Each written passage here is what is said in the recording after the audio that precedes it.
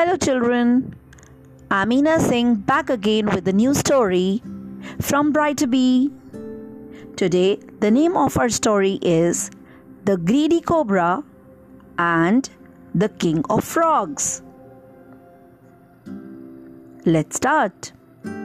A big well was the home of Froggy, the king of frogs.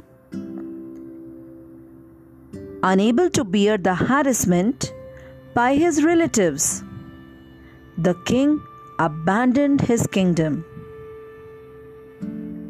He came out of the well and thought, I must find a way to get rid of my relatives.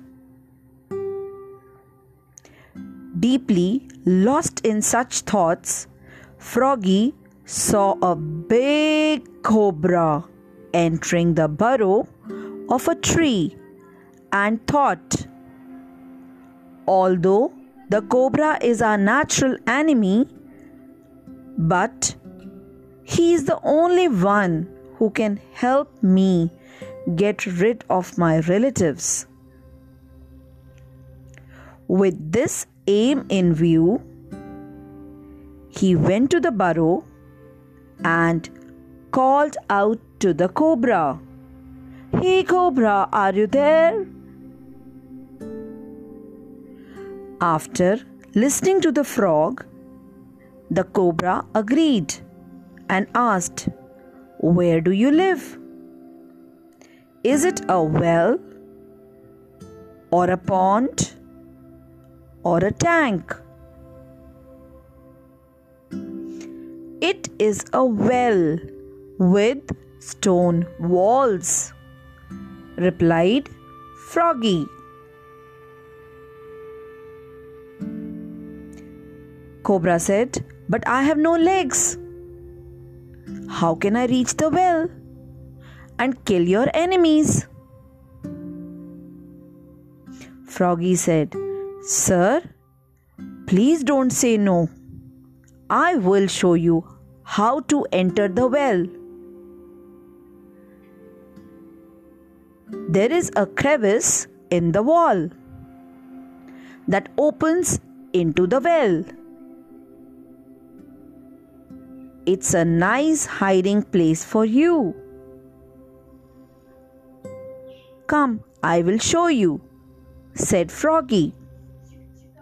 The cobra said, Let's go. But there is a condition, said Froggy. I will take you there and show you the place. But you should spare the frogs who are close to me. You should eat only those I select as food for you. The cobra replied, Don't worry, you are now my friend. I give you my word. I will eat only those marked by you as my food. The cobra then emerged from its burrow and accompanied the king of frogs to the well. The frog king showed him the crevice in the well and his relatives whom he wanted to be killed. The cobra happily settled in the crevice and finished in course of time. All those frogs the king had marked for extermination. Now, without frogs to eat, the cobra told the king, I have destroyed all your enemies. Now show me prey for food. It is you who brought me here. Froggy told him, You have done your job to help me.